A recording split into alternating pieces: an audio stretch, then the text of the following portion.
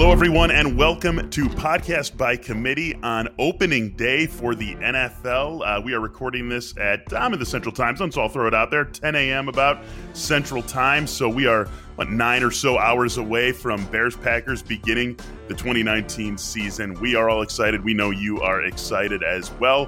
Different voice coming to you as the host of Podcast by Committee here today. I'm Michael Beller. I'm usually the producer of this podcast, but Nando DeFino out of the office today, so I'm sliding in to the host chair for him. We're excited about our guest on this episode of Podcast by Committee. Again, we're giving our beat writers the week off, getting ready for week one, and we're welcoming in one of our national writers, Mike Sando, joining us on Podcast by Committee. Mike, thanks for being here. Hey, good to be here. Thank you. Looking forward to another season. Yeah, we are too. We're ready to put all the prognostication behind us. Obviously, we do a lot of that in the fantasy world, and we're ready to actually start watching some real football here. Earlier this week, we talked on this show about things we're excited about week one. We want to carry that forward with you. Teams that you are most intrigued by week one. You and I talked about this earlier this week leading into the show, and I think the one that you listed first and the one that we're going to talk about first is one that a lot of people are intrigued by. Certainly I am. It's the Cleveland Browns. This is a team that has high hopes, went from almost no hopes to high hopes overnight, just like that, with all the changes that they made personnel-wise with this team. It started last year, of course, with Baker Mayfield, but this is a team that a lot of people are excited about this year, both from real life and fantasy perspectives. One thing you said to me, though, that interested me, and that's where I want to start, is that you're not quite sure, you're not totally sold that we're going to see a monster year from Odell Beckham. I happen to disagree. I think we're going to see the best year that Beckham's ever had, but I'm wondering what you see from this team that has you maybe a little bit wary of what Odell Beckham's going to bring to the table this season. Well, I just think there's uncertainty. We don't know exactly how great Baker Mayfield is going to be. We think he's going to be great. We don't know. Freddie Kitchens, you have a good track record on him, and what were you thinking of him 2 years ago? If someone had asked you, what do you think about Freddie Kitchens, you'd have no answer, right? I mean, I think he was with Arizona, right? So Todd Monken even doesn't have this long track record as a coordinator. And then you have incredibly volatile personalities. And for Beckham specifically, if you look at Beckham's target share among the wide receivers on his team, it's very consistent. I threw out 2017 because I only played 4 games. But even then, every year is 16 to 17% of the wide receiver targets on his team. And there's never been anyone like a Landry on his teams. There's always been, Shepard at 10% or other receivers at maybe 11 or 13%. And now you're going to be playing with Landry, who's always himself been at 14, 15, 16, 19, 17% of shares. So I'm not saying that I'm not excited about Beckham. I think he'll have a good year. I think he's a really good player. Would it shock me if he had his best year ever? Of course not, because this could be a really good offense. But his best year ever is 1,450 yards. I know he missed one game that year in 2015. If we just look at, the basic stats, he averaged over 15 yards of reception that year. Are we just guaranteed that you're going to throw out the ball with these coordinators we don't really know a ton about? With a quarterback we don't know a ton about, and in combination with the receiver who gets a lot of targets maybe too, is it guaranteed that there's enough to go around for him to just be the best he's ever been? How much of a risk do you see that the uncertainty with Kitchens and Monken being for this offense, top to bottom, not just with Beckham, not just with the receivers, but for everyone involved? We think we know what we're going to get, but like you said, it's neither of these guys is really a known commodity. Yeah, I mean, I'm generally positive on the fact that, I think they're going to be fine in calling the games, that sort of thing. It's more of with Kitchens, it's more of just handling the team. I mean, the expectations are off the charts, and they've run with them. They're a big personality team. Their GM's even a big personality relative to other GMs. Kitchens seems to be a guy who just says what's on his mind half the time. Beckham says what's on his mind probably more than half the time. Jarvis Landry probably does too. And oh, by the way, do you love their offensive line? So that, to me, it's a broader context. Those two, I don't have any amazing red flags on how they're going to call the games. I'm generally optimistic like everybody else is. When I hear people say best ever or best ever career year for Beckham, I'm like, hasn't he had some great years? I mean, why is this one just why? So let me flip it around. Why is this year going to be the best he's ever had, and not just good?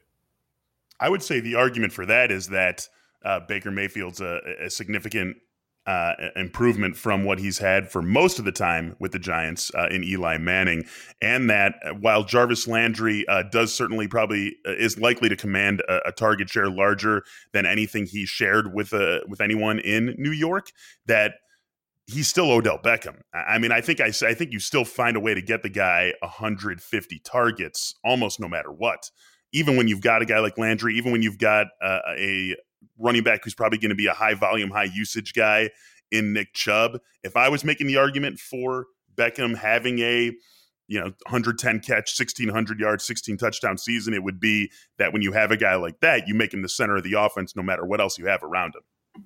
So let's just take a look at Beckham's best season. And I'm going to say in 2015, he missed one game, but 96 receptions for 1,450 yards and 13 touchdowns. The yardage and the touchdowns and the average per catch were the highest of his career. So I'm just going to say, for the sake of this, that 2015 was his best season. Well, in 2015, Eli Manning had 35 touchdown passes, 14 interceptions, 4,400 yards, completed 63%. And I know numbers can lie. Every quarterback in this day and age has decent numbers, it seems. But we're now saying that Baker Mayfield's going to easily have better than that type of a season. And I'm just saying, hey, covered the league a long time. There's been a lot of offseason excitement over guys. And let's just see it before declaring that it's going to be the best ever. I think the potential's there for the best ever. Baker Mayfield could be an all-time great quarterback. He could also not be as good this year when they're not playing with house money and his coordinator's not throwing caution to the wind with really nothing to lose. I mean, there were no expectations on the team. They're starting with maybe 3 of their first 5 games on prime time. I just think there's a little bit more volatility to it than taking it to the bank. And I'm not arguing against it. I'm just saying I would tap the brakes a little bit before declaring it because he's had some great seasons before. And Baker Mayfield and Freddie Kitchens and these other guys haven't had great seasons before. Let's zoom out a little bit and take a look at this team where you were sort of going with that. Where are you on this team going into the season? Obviously, the excitement's there. Do you think this is a 10-win team at the start of the season? I think it probably is. I think my concerns for them are a little bit just more longer term. I think they have to fill out the depth of their team. I think when you have that many sort of star personalities, there's a potential for some boom and bust. And I question the long-term viability of it, including with the head coach who's totally unproven. So as far as this season, though, I mean, I'm leaning towards that they're going to be a winning team. I still think there's going to be some adventure along the way. And if I had to, bet my house on who wins that division, the Steelers may just feel like a little bit of a safer bet for me. But Cleveland, to me, probably does have a winning record. I'm just not. I need to see it before I say they're going to win the division and have 12 wins. I think that's certainly possible, but there's a lot of ways this train can go off the tracks too. Yeah, what are those ways? Well, start off totally inexperienced head coach who we have no idea if he's going to be good at this, and he's probably going to be better 3 years from now than he is now.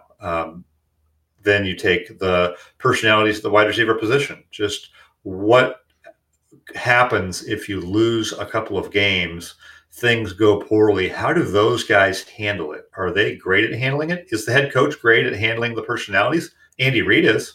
I'd like to have Andy Reid handling that type of thing. Not everybody has Andy Reid. We have totally unproven personnel. Would you have said that, why did they keep Freddie Kitchens? Because they didn't want to disrupt they didn't want to disrupt the quarterback. Well, why did the Tampa Bay Buccaneers keep Dirk Cutter? They didn't want to disrupt Winston, right? Is that the best decision-making process to to hire your head coach for the long term? Nothing against Kitchens. He may be the next Vince Lombardi. But it's handling a team is a whole new responsibility over the course of a season with great expectations and unusual personalities. Look at Odell Beckham and Jarvis Landry did nothing on the field to earn their exits from where they were at. They were good players. Why did their teams decide, for our locker room, for our organization, maybe not. And I'm not saying the Giants were right. I'm not saying the Bucs were right or the Dolphins were right. I'm just saying two outside teams made that determination for whatever reason. And we think we know the reason is not because of how they play on the field. So how does all that stuff come together? And also then we talked about their offensive line. Do you like the tackle situation? Is that good for them? They're going to play some good defenses this year. It's not going to be a cakewalk.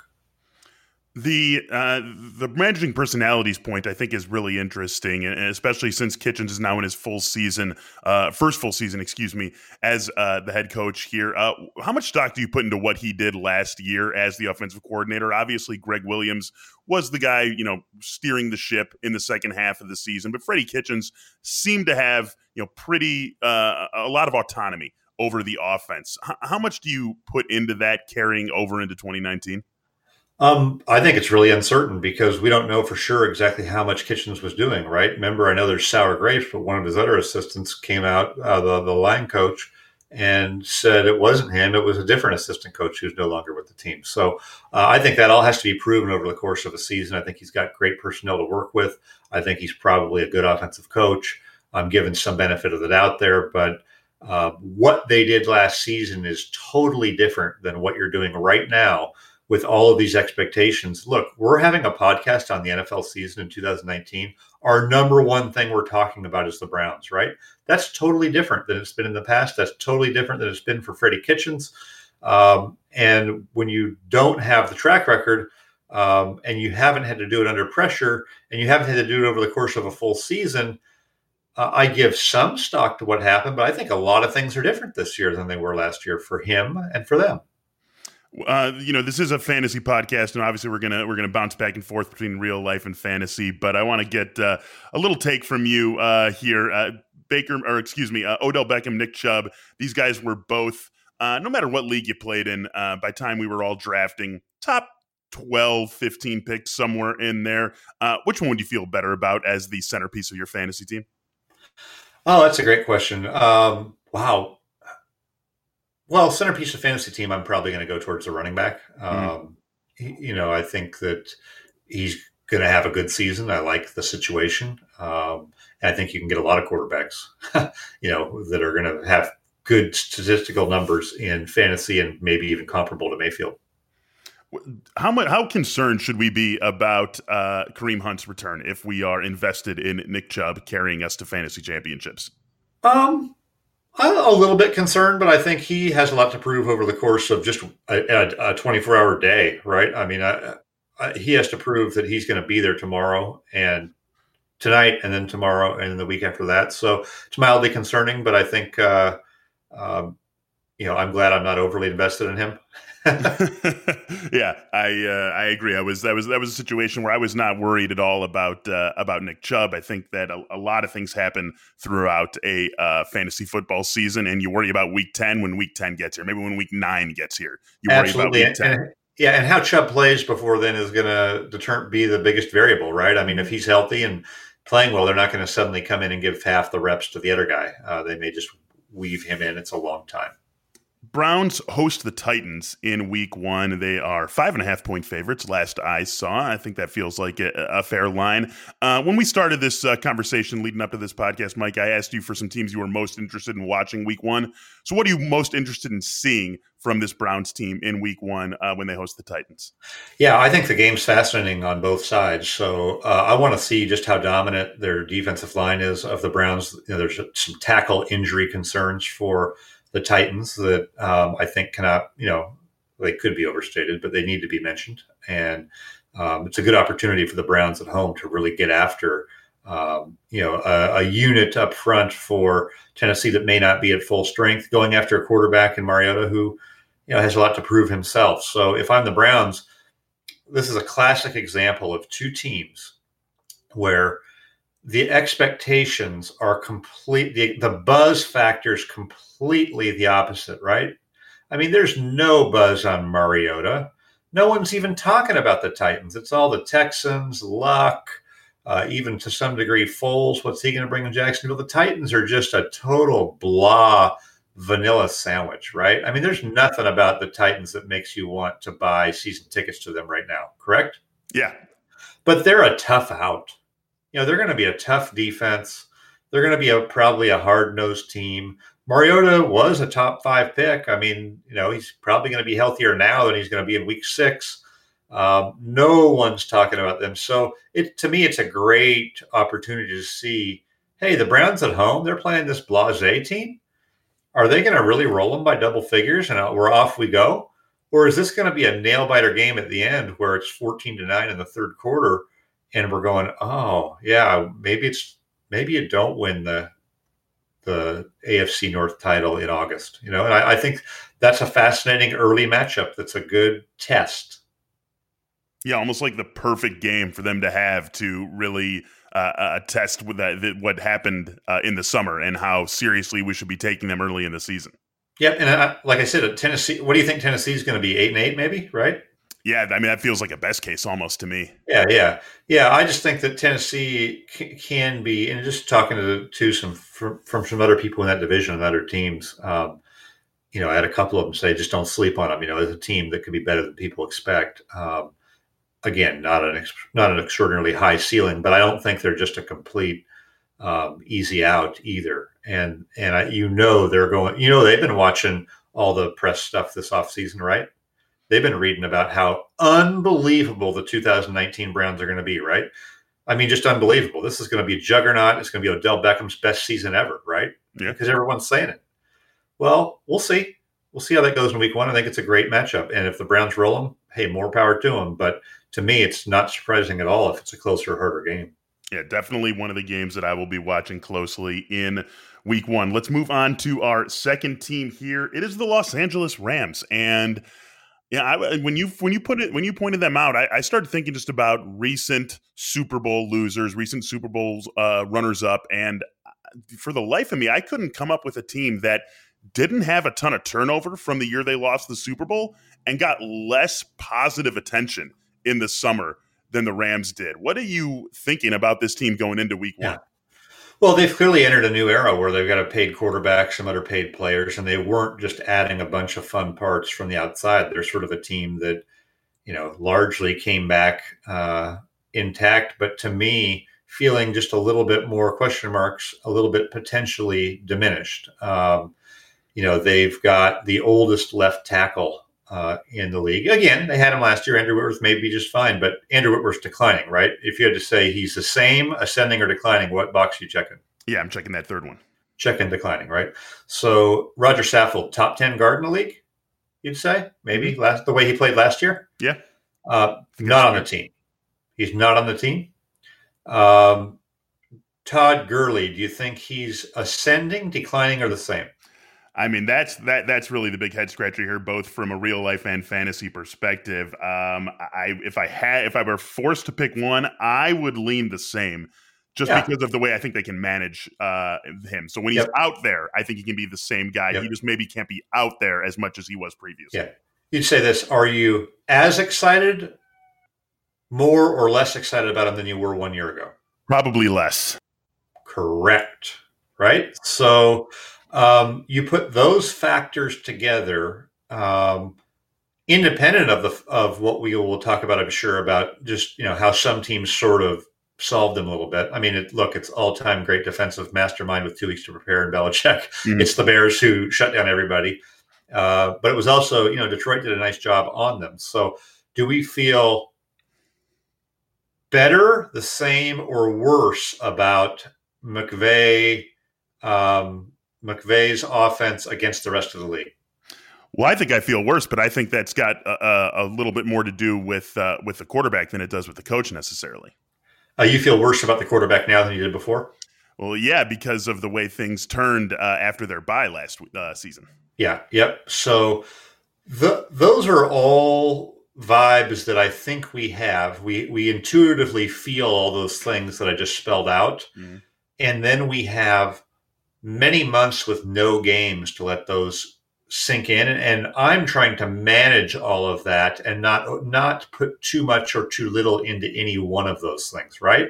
Because that happens in the off season. You just imagine Beckham, how good he's going to be. And then by the time the season comes around, they're the 72 Dolphins, right? And I don't want to be overselling all of those things that could be issues for the Rams, but I feel like they're a team now trying to hold on to what they've done as opposed to a team that's charging to new heights. And I think it's hard to stay on the top like that. And whether it is or isn't something to losing the Super Bowl, it hasn't been a great track record. I think it does. If you were to talk to people who've gone through that, it probably took something out of them a little bit. So I am optimistic about the Rams, but I'm not like wildly excitedly optimistic. I have a few more asterisks with them. All right, we got a lot of things to talk about here. Let's start with that Goff-McVay relationship and what was so good for them in the first half of the season, what was so good for them in the second half of the season. For me, there were two big things. Number one, two big things that changed. Obviously, so much was made of McVay being in Goff's ear till the last possible moment and him really being the puppet master over there on the sidelines. Teams learned about that, got wind of that, and started disguising looks and changing things up after the click of the headset goes off and McVay no longer is in his ear. That's number one. Number two, Cooper Kupp's injury. A big blow to this offense. This offense really is one that I think runs very well when everything is in place, but when one guy's taken off the chessboard, things change for them. So how much are we looking into both of those things at the start of the 2019 season? Well, number one, just big picture, I feel great about Goff and McVay. I think the key to having a good team for a long time is to have a good head coach and a good quarterback together. And so I'm not one of these people who says, God, wouldn't it be cool if they just let Goff go and brought in another young quarterback and tried to win that way? No, I feel like, Goff's a good quarterback for what they want to do. He's a good quarterback, period. And McVay's a good coach. So I feel really good about that pairing for the long term. I'm excited about it. I think the Rams are going to be successful over time for that. And you can't discount the fact that last year, they were 2-0 against the team that had Russell Wilson, right? They beat the team that had Aaron Rodgers, right? They beat in the playoffs the team that had Dak Prescott, and Drew Brees, right? Mm-hmm. And so they beat the team that had Patrick Mahomes, right? During the season. So, I give the quarterback and head coach of the Rams a lot of credit for their ability to do that. So I do feel good about it. I'm with you on, I think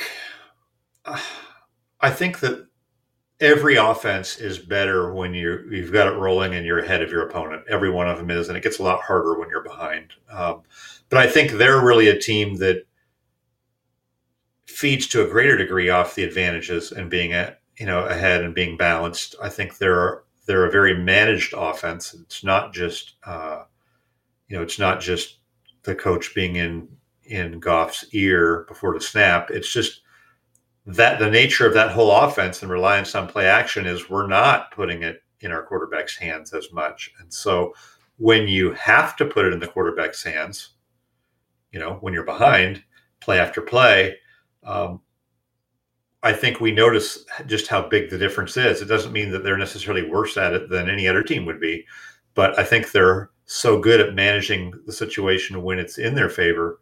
Sort of when the cards are in their favor, they're making the big bets and they're winning at the blackjack table, right? But it's really hard for everybody when the cards aren't there. And I feel like because they're so good when the cards are in their favor, we notice it more with them, and we're reminded sometimes that they're just like everybody else when it's not going well, and it's very different. You got Cooper Kupp coming off the injury. You got Todd Gurley dealing with the knee. And so I think they could face some of these very real injury concerns early on this season that hurt them at the end of last year. How much do we have to worry about that before we see it, or I guess maybe even after we see it in week one? How much does that have to be in our heads and in Sean McVay's heads, and how much could it alter what they do offensively?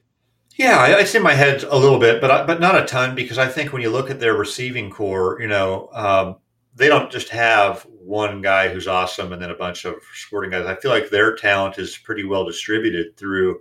You may not say that Brandon Cooks or Robert Woods or a healthy Cooper Kupp, you're probably not going to say that any one of those guys is a top 5 wide receiver, right? I mean, if we just did your list, but they're all like in the top 15 or something. You know what I mean? They're all 3 of them. There's no one guy who's really low, and so I feel good about the distribution of their receiving core. I feel good about their ability to use those guys. It's interesting. When McVay first got there, I think ideally they would have been a 12 personnel team with 2 tight ends. That's what he'd like to do, but their personnel was so 3 wide receivers. So to me, I'm interested a little bit in just seeing how the evolution of their wide receiver usage goes, because you couldn't have been higher than them as a 3 receiver team, right? I mean, they were 11 personnel every play. I think that's because of who they had. I don't think at all it's because that's what Sean McVay thinks he wants to be. And so that can only go one direction over time, and it's going to be away from 3 receiver 99% of the time. And so that's one little thing in the back of my mind with them, but I like the receivers. They need to make a personnel change to make that work? Well, yes. Well, you mean if you play 12 personnel, obviously somebody comes off the field. So right. But I mean, just what's available to them right now. I mean, they signed Higbee to the extension this morning. But I mean, can you make 12 work with Higbee and Gerald Everett? I don't think you can at the expense of those 3 receivers over the course of a full season. I think Everett is interesting, and when I was previewing the Super Bowl, there were some people who thought his speed was definitely worth watching, but I feel like if Kupp is healthy and those 3 guys are going to be among their 3 best targets, so they're going to be out there, and it's going to be more of the same with 11. But I do think over time that, like I said, that can only go one direction. What are you looking for out of the backfield with Gurley and Darrell Henderson? I think it will be more managed, and I think there's a real opportunity for Henderson to show something. I still think that Gurley's going to be the main guy. I'd be nervous. Like in a fantasy draft, I'd be nervous if I picked him. I just would. I feel like that can only go in one direction, and I don't feel 100% sure that he's going to play in every game. I think there could be times where it flares up and he's a game time decision. I just do. It just felt that way late in the year for them. It was a bigger question mark, than I thought it was going to be going down the stretch. So Henderson is interesting to me. I do think the fit is really good. I do think there's potential there. I think people were maybe overselling what he could do early in the offseason as people were extremely worried about Gurley.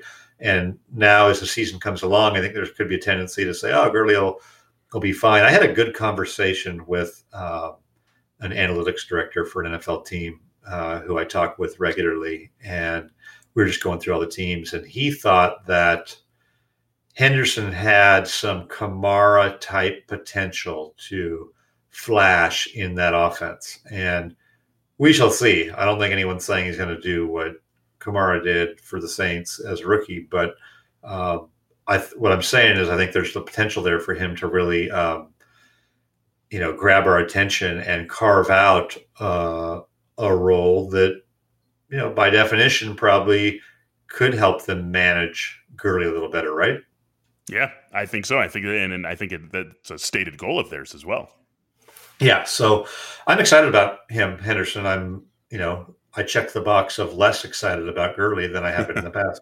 If you had to make a bet right now, what the backfield touch breakdown is between those 2 guys, and Malcolm Brown will work in, obviously, but just putting him to the side, just between Gurley and Henderson, if you take 100% of the total that Gurley and Henderson combined for, how much are you giving to Gurley and how much are you giving to Henderson? Well, let's ask this question because you're going to be more likely to know this than me because of your fantasy expertise. Is what was the percentage for Gurley last season in general? It was 80 something. It was a monster touch share, one of the most in the league. So wouldn't you say that it's got to come down into the 70s? Yeah, I would say it would probably come down even more. Yeah, I would. Yeah. I would guess we're talking almost like a 2-to-1 shares where it's like 66, 65. Yeah, 66-33. That totally makes sense to me. And then, okay, when that happens to a back, then what does that mean for his production? Again, something you probably study that closer than I do in terms of, okay, so what did Gurley have? Let's just look at Todd Gurley's season last year, right? And you're going to hear me typing. I needed to actually just see the numbers in front of me. But so last season, Todd Gurley is at what? He played 14 games. Wow, he's close to 1,250 yards. He's getting 256 touches. So I don't know that the 256 touches comes down a ton. Do you Mhm. for carries? But maybe he's a little bit closer to an 1,100 yard season. Does that make sense? Yeah, I think that makes sense. What's that, like 17 touches per? You said he played 14 games, so that's about 17 touches per game, give or Yeah, and take. then he also had close to 60 receptions. So Oh, you're gonna yeah, yeah. so he had 300. Let's say last year he had 310 in 14 games. Right, Mm, that was his total touches. So I can type okay. this in equals 314. So that's 22 touches a game. Yeah, equals. Yep, yep. You're good. 22.4 touches per game. So 22 touches per game. So are we talking about him now being at 16, 17? I mean, I find it hard to believe, and I Is it think too what, low? yeah, no, I think that's fair, but I think what it could be also, and this is where it gets really dicey for fantasy players, is that they could just say Todd's not playing today. We're giving him a week off. You know, almost treat him like a baseball Totally. player, and Totally. we're just going to run with Henderson and Brown, and you're not going to. And the worst thing about it is that with them being a West Coast team, you're not going to know about it until 4 o'clock on the East Coast, till you've had to make your early game decisions. Yes. And for his career, he's played 4 seasons. He's played 16 games once. So he played 13 as a rookie, Mm. 16, 15, and 14. So, yeah, what's the over under on games played for him? Is probably about 13, right? Yeah, I think 12, 13 and a 12 and a half, half. Yeah, 12 and a 12 half, and a half, 13 and a half. 13, something And like I'm that. always worried So, about guys who have leg injuries going back to college, like he does. Him, Leonard Fournette, guys like that. absolutely. And that was one of that actually early in his career, I heard something from someone in a medical community type person talking about the nature of the surgery that he had relative to the ones that other ones had. We were wondering if he was at a higher risk for re-injury, and you know what, he's made it through pretty good, but that knee's not getting better, and the risk is probably getting higher. Yeah, knees rarely improve over time. No matter if you're in your 20s, 30s, 50s, whatever, knees are generally getting worse. I can vouch for that. All right, we could probably talk the Rams forever, but let's move on to the last team we want to hit on. And I like that we're ending with this team because, again, it's another team that didn't get a ton of attention in the summer for what they have on the field. And here we are, Thursday night. We've got Bears Packers 100th anniversary, Soldier Field. It's going to be a great game, a fun game. It's the most storied rivalry in NFL history. But then there's this third team in the NFC North, in the Minnesota Vikings, that and just my anecdotal observations of predictions people are making across the internet in terms of who's going to win divisions. Seems like the Vikings are getting more love than either the Bears or the Packers to win the NFC North. I've been seeing that too, and it almost scares me. So early in the off season, heck, it was before I was even at the Athletic. I was still at ESPN.com, and we were asked, pick your Super Bowl teams, and this was maybe, I don't know, March or something. And I picked Chiefs over Vikings, and I thought I was being clever. Just sort of, I wanted to pick one team, like the team I thought the best chance, and I wanted to sort of like not just pick the team that was there last year or whatever, and so I went to Vikings, and I feel like they get Kubiak. We got some Dalvin Cook excitement. And I feel like more and more people have just sort of slid over to that. And maybe that's now I'm the one like raising the red flags. Wait a minute. What about this? What about that? You know what I mean? And I do think they're going to be a good team, but I think they're a combustible team. I think they're a team that is at the end of their life cycle a little bit.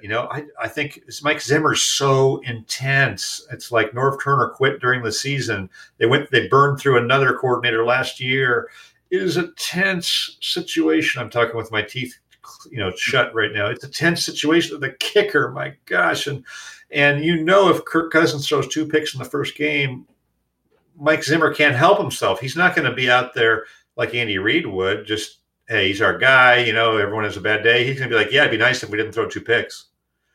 And so I feel like there's a great roster, a balanced roster. There's great potential there. They could be a team that goes deep, but I'm a little nervous for them too. How do you see Gary Kubiak's influence coming into this offense? Okay. Obviously, this was a group that was all over the place last year offensively, and John DeFilippo did not work out with Mike Zimmer. So, what's the Kubiak influence here?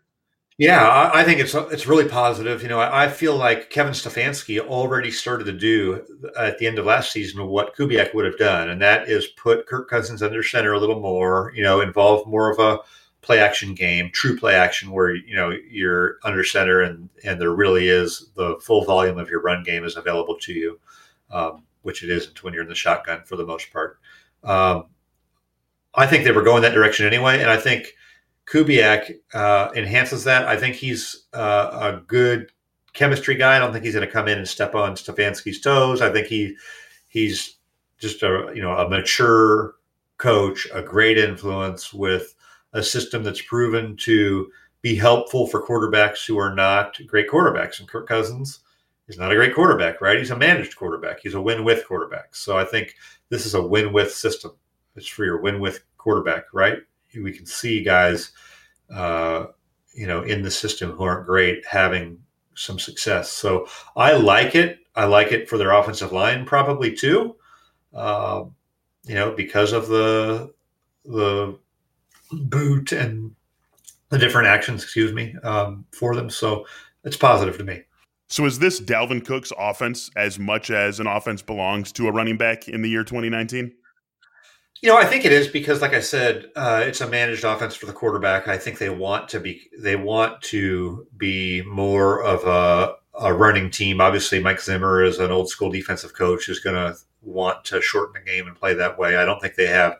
I think they like Kirk Cousins, but they're not just in love with Kirk Cousins. They don't want. They're a little nervous the more times he's got the ball in his hands. So I think they will trend that way. Now they still have good wide receiving core. I think if you were to rank the top 5 receiving cores in the league, the Vikings would get a mention, right? I mean, they'd be somewhere in there. Oh, without question. Yeah. So, there's some other teams with good ones, but I think they're still going to have production in the passing game. But I think that Cook is going to be a big part of it and a bigger part of it than a back has been there, and probably a bigger part of it than most backs are in most places. Fingers crossed. Hope he stays healthy. Yeah, that's the natural next question. We just talked about Todd Gurley. We had a little mention of Leonard Fournette. This is another guy who has injury concerns going back to his college days. What happens? I mean, is it the Alexander Madison show if Dalvin Cook goes down?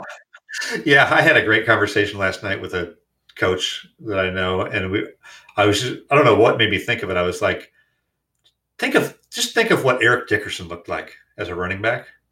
He was 6'3", 227 pounds, completely different era, but completely different than the way running backs look now. I mean, he's just an absolute. There hasn't been another guy like him since he played, and that's what we're dealing with here. Is it's not Eric Dickerson in the backfield. It's not 1989. It's not 1985, and I think Cook still has to prove that he can do it over the course of a season. And I do have some worries about him being able to do it. And I think in this day and age, even if you have Mike Zimmer, you're still going to pass the ball a fair amount. And if something happens to Cook, I think they drafted the guy. They drafted Madison in the 3rd round for a reason, and he's going to probably be the guy. You mentioned that the Vikings do have one of the best receiving cores in the league. I think that goes without saying. I think that's absolutely true. But there was a little bit of concern in the fantasy community about them being overdrafted because of the Stefanski and Kubiak influence, and because of this team, trending more in the direction of the run. The last 3 games, they were one of the most of the last season. That is, they were one of the most run-heavy teams in the league, and you still had Adam Thielen going as about the 10th wide receiver in a typical fantasy draft, and Stephon Diggs going as about the 14th. I don't think anyone would argue with that from a talent standpoint, from what those guys can do when they're given ample opportunity. But is this going to be an offense that gives those 2 guys a combined 260 targets like it did a year ago?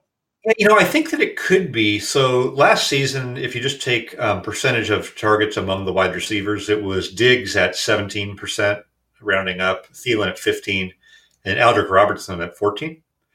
Well, is there going to be a guy this year that's going to be at 14? You know what I mean? Is there going to be a guy with that big of a target share among the wide receivers for the Vikings? You probably know this better than me. But yeah, no, I would say unlikely, and even Kyle Rudolph might not be that high. Yeah, so for me, I think it just probably solidifies those two guys, and they're going to get maybe a little bit higher percentage of the pie. And let's just say they, are a little more balanced offensively. I think that's fair to say. I think early downs they're going to run the ball probably more than they did, certainly under DeFilippo last year. So, yet those two receivers could have a higher percentage of a smaller receiving pie and do just fine. You said right off the top of this Vikings discussion that you had them thinking you were going to be all different as the NFC representative in the Super Bowl. So I guess first I'll ask, do you have them winning the North still, and do you have them still playing in the Super Bowl? It's a more tentative one. I do like Chicago. I don't want to write off Chicago and just be a contrarian. I do think the Vikings are going to be right there. I think that if I had to pick one, I may still lean towards the Vikings. I think there could be some regression for Chicago as a team that, kind of like the Rams, they've done their building up of their roster a little bit, and now they're just playing it out as a little bit of the same team. And I have some question marks with Trubisky. So I may lean. It still feels a little contrarian, that I would lean a little bit towards Minnesota. I think it's close, and I don't really know what to make of where Green Bay is going to be, or even how bad or Detroit's going to be. I don't think I necessarily know. So if I had to pick a Super Bowl team in the NFC, I think, I'd probably lean towards the Saints right now, just as a little bit safer, have some questions on them. But would you, or, does it feels like a little bit of a stretch to me to take Minnesota all the way through to the Super Bowl? What I worry about a little bit is I just think that those three teams at the top of the North are all going to be, even if not all three of them are making the playoffs, even if the North doesn't hog the wild card spots, that there's not a bad team in the division. Like, you could easily slip up. Minnesota could be a good team and somehow go 2-4 in the North. I feel like. Yeah, I feel like that too. Yep, that does concern me as well. Now, I think for the Saints, this I don't feel the same, but I feel like Atlanta could be good. So, but I do feel better about the Saints' ability to get there, and so I would not have Minnesota. If I was forced to bet, I think it's a fun pick to make. When you make picks, you make picks, and then no one asks you about them. There's two guys on Twitter who ask you 6 months later when they dig it up. But for the most part, it's free to ask them. Right now, if you said, Mike, you've got to bet. $1,000 on it, I'm going to take the Saints. That's a fair answer, definitely. Since you mentioned the Falcons, why don't we wrap up this discussion with that Week 1 matchup? To me, another one of the very most exciting matchups in Week 1, and one of the most intriguing that I could see go in a number of different directions. What are you looking for in that Vikings-Falcons Week 1 matchup? Yeah, I agree. I think there's a lot of interesting. Of course, any sort of football feels good. Good point. At this time of the year. But what's interesting to me about it is that it's in Minnesota. I think that's tough for Atlanta. I think that the Vikings playing at home are going to win the game. I just think that's hard to do. And I like the Falcons, but I don't just have complete faith in them to be consistent every week and win that type of game. So I'm looking for a good game, but I'm definitely going with the home team. I am with you there. I think it's going to be a really interesting matchup between those two teams. I feel like that could be a pretty fun offensive game with those two teams getting together. Yep, I agree. I think it's a great offensive game. I love the receivers in the game. I think the quarterbacks are good enough. Just know when you go into that building and you hear that horn, start hearing that horn about 3 times in the first half. You're like, oh, that's not good. Right. Good. In for a long afternoon. All right, Mike, thanks so much for joining us here on Podcast by Committee. This was great info on the Browns, on the Rams, on the Vikings, and a little bit else as well. So thanks for translating your NFL expertise into the fantasy world over here. This was a great time, and enjoy Week 1. We finally made it. Thank you. Very much enjoyed it. Listeners out there, please rate and review this show. Again, most of our podcasts are free now for you, so keep checking those out. We do have some subscriber-only podcasts, so if you want to sign up for those, we've got a deal going, theathletic.com/podcast expansion, get you 40% off, so be able to get some subscribers-only podcasts as well, and of course, access to all our great writing from all our graders across all sports, including our guest here, Mike Sando. Thanks for listening. Enjoy Week 1, everyone.